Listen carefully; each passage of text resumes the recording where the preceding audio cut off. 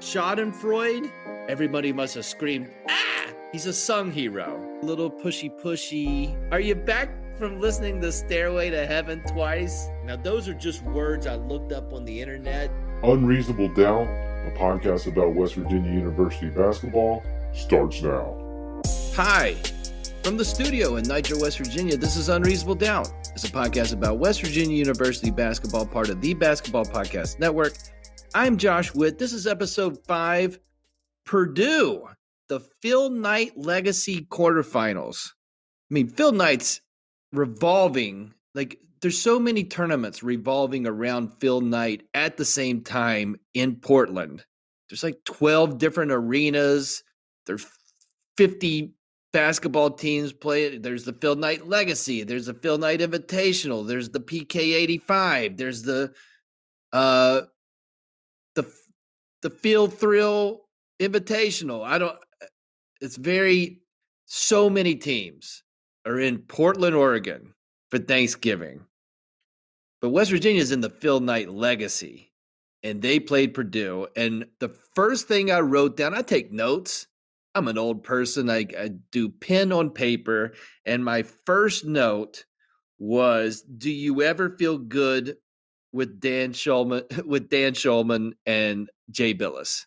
Dan Shulman, when that guy's calling a game, and when Jay Bilas is on the game, and I don't have the stats for this, and I don't know who keeps track of this, of all the things I can keep track of, is there anybody keeping track of WVU's record when Jay Bilas is on the call?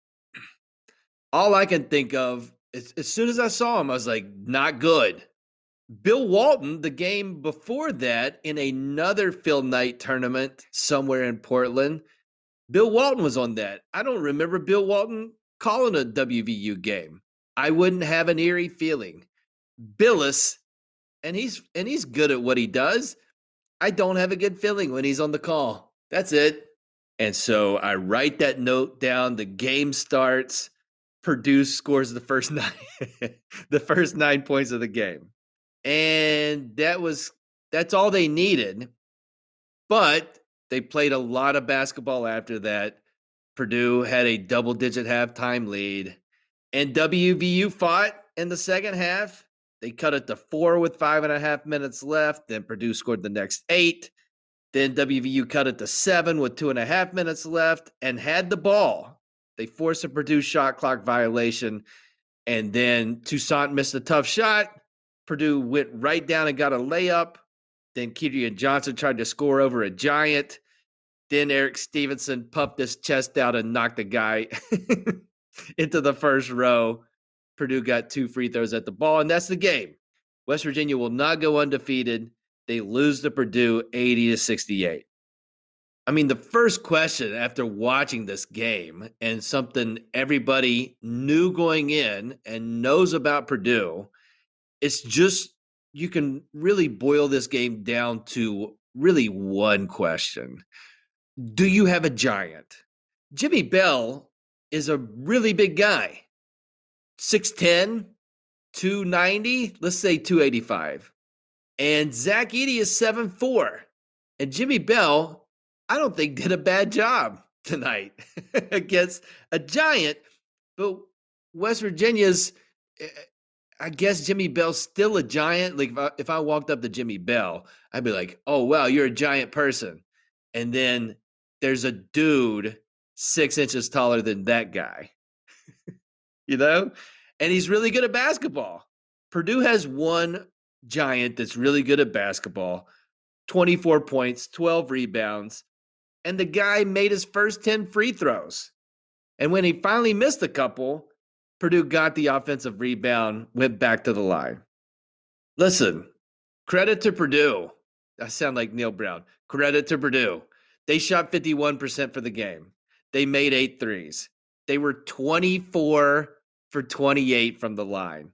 West Virginia did not shoot as many free throws and did not shoot as high of a percentage. The 13-point win for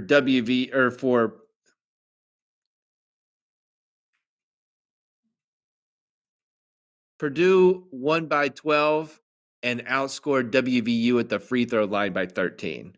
And that, if you looked at one stat, you'd say that's the difference because West Virginia fouled a ton. Did they foul? Probably.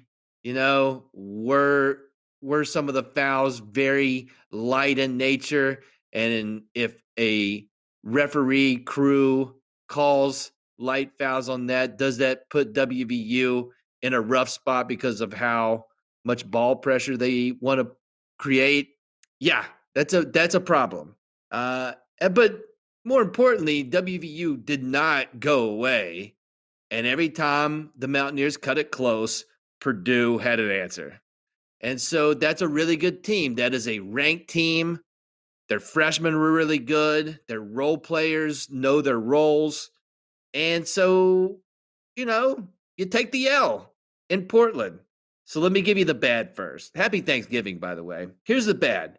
Purdue shot well, and they made some tough shots, but they also made some easy shots because the defense was not great. A couple people in particular, not going to name names here, but the defense was not good. Now, this is a big step up in talent, and WVU could have been doing this stuff against lesser competition and just the other team couldn't make them pay. Purdue made them pay. And so the high percentage comes from Purdue being really good and also lapses in defense, late on rotations, and just getting beat to the basket. James Okonkwo, this is the first. I can't give anybody warnings, but my man, do not shoot threes. You make them in practice. I've seen you on the internet practicing threes and making them. You've got a giant on you, right? So maybe if I come out to the 3-point line and he's going to give it to me and I make him in practice and nobody's guarding me there, maybe I'll take him. And he took 2 threes. He missed both threes. Purdue got the rebound on both threes. Not great. I am not looking, until proven otherwise, I am not looking for a possession to end with a James Okonkwo 3. Nope. It's just bad. It's not good offense. He's giving you that. That's okay. Maybe you try the first one. The second one, I can't really defend you there, James. So don't shoot threes. This is the first don't shoot threes notice. Maybe I gave that to Joe Toussaint. He's proven me wrong. Okonkwo, don't do that. Trey Mitchell, not a great night. Kind of. He didn't disappear. He got 3 fouls. Whap, whap, whap early in the second half. He sat a bunch when he was in the game. Just did not get comfortable. And defensively, he was struggling as well. So not a great night for Trey Mitchell. Both sides of the floor was a struggle. Emmett Matthews, he shot 4 shots. So when Trey Mitchell is struggling and Eric Stevenson is cold and they're both sitting, it's time for like a notch up in aggressiveness. And we didn't see it from Emmett Matthews. So when Emmett Matthews is kind of in the background, that works well if other guys are the guys you're depending on for scoring are doing that. When they're not doing that and you take 4 shots, then it's just another missed opportunity, So not Emmett Matthews did Emmett Matthews, but it was a chance for him to kind of be more aggressive. And then Kedrian Johnson, not a bad night.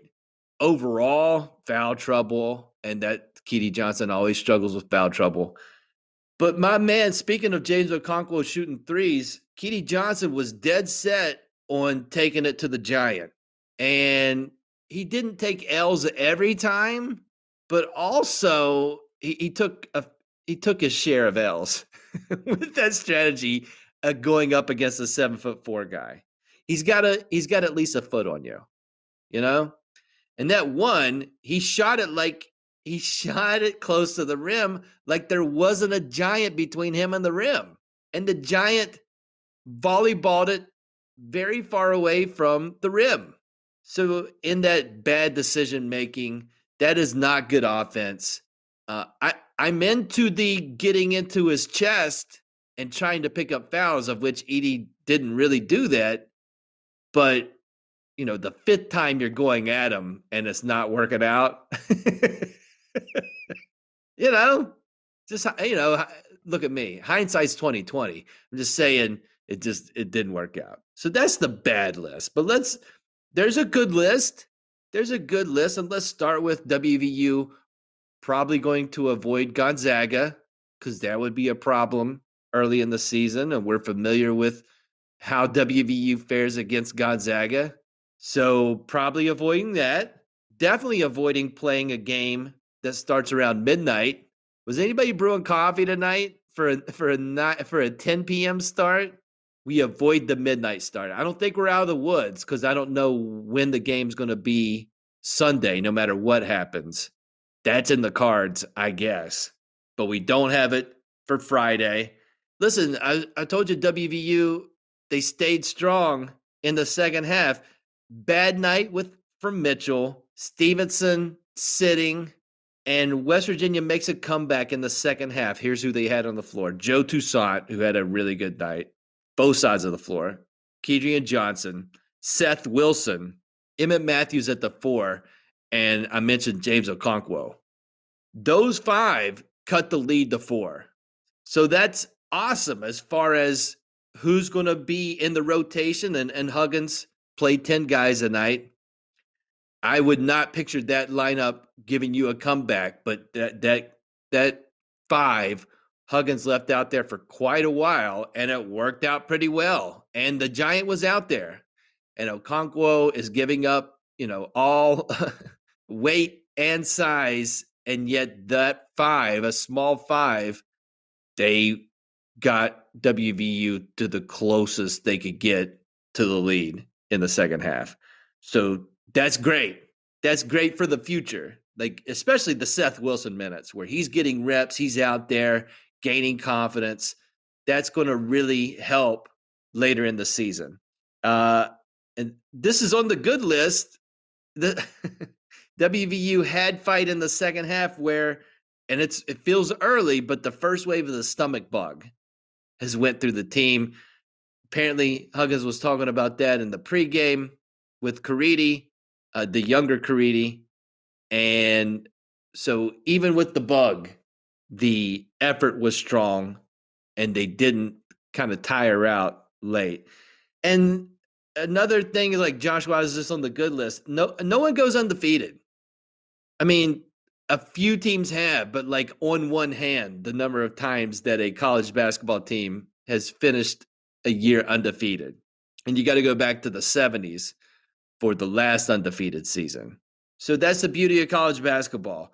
This tournament it's great reps for a team that has only played now 5 games together, playing against a quality opponent like Purdue. This is good. You take your L. Purdue is the better team, but it was not a boat race. Did Purdue ever really lose hold of the game? Not really. But WVU didn't shut it down. Yes, they did some dumb stuff late. Yes, when they got it close, they couldn't keep the momentum going. But WVU takes their first loss, and it can be good for the rest of the season. And it doesn't change my opinion of the potential for this team moving forward. Sometimes you take an L in November.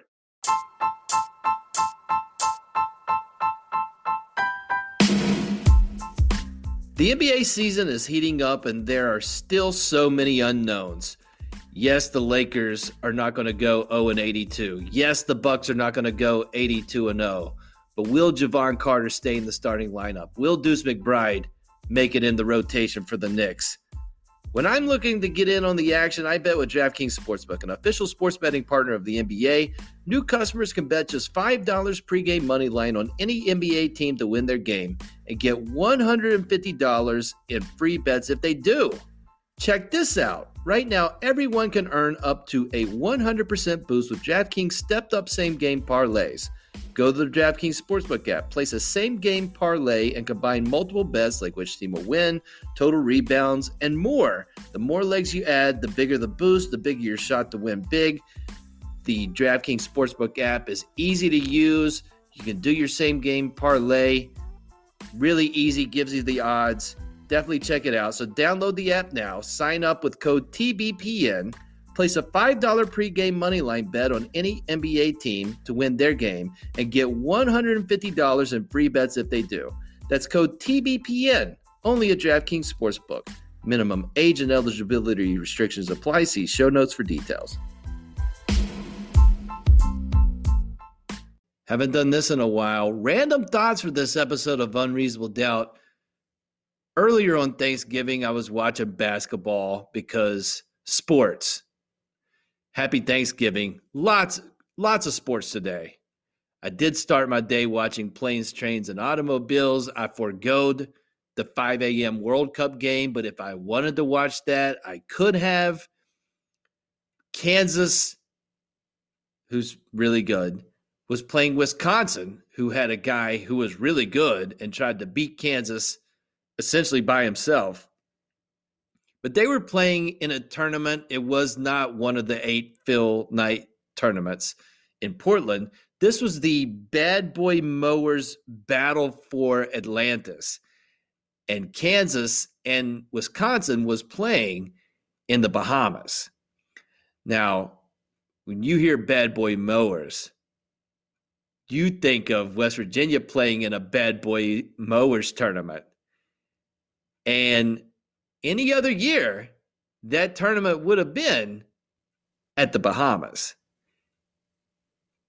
The year WVU tries to do the Bad Boy Mowers tournament, Battle for Atlantis, it's it's during a pandemic. So another sign that I'm air quoting this, the pandemic is over, is when you're in a Bad Boy Mowers tournament and you're not in Grand Rapids, South Dakota. It was a different vibe.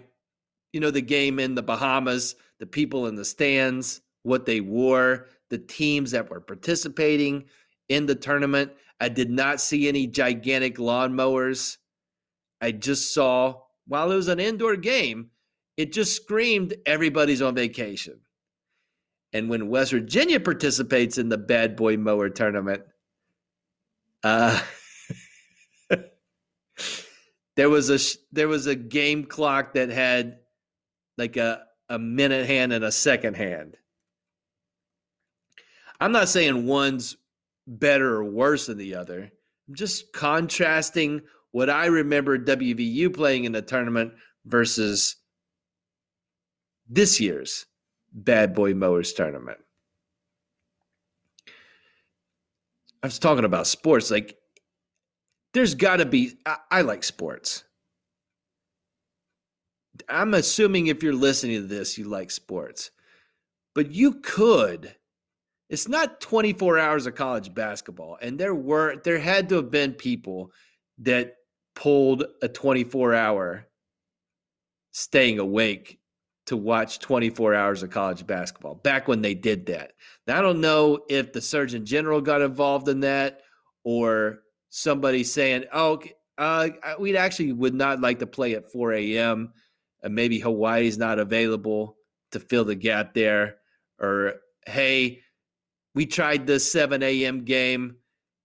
17 people showed up. I don't know what happened to 24 hours of college basketball. But right now, you could start super early, 5 a.m., World Cup, Saturday. Start with World Cup, maybe mix in some college basketball. College football's there for you from noon until midnight. And like you could, and so there's like and then take a 4-hour nap and then do it again. Like if you're a sports fiend, you're getting fed right now. With so many team sports, basketball, pro basketball, college basketball, hockey, soccer, football. college football, professional football, all the sports.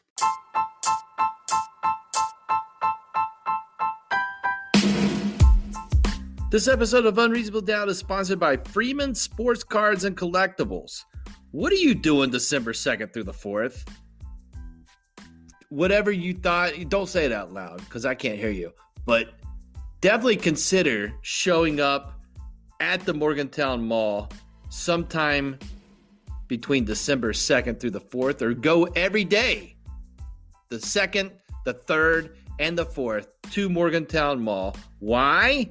Because Freeman Sports Cards and Collectibles are going to be there, and they're going to have sports cards to buy, and they're going to have wrestling figures to buy, action figures to buy, comic books to buy. You can bring your comic books and your sports cards. Maybe you bring it to them and they're like, hey, I'll buy that from you and then I'll sell it to somebody else.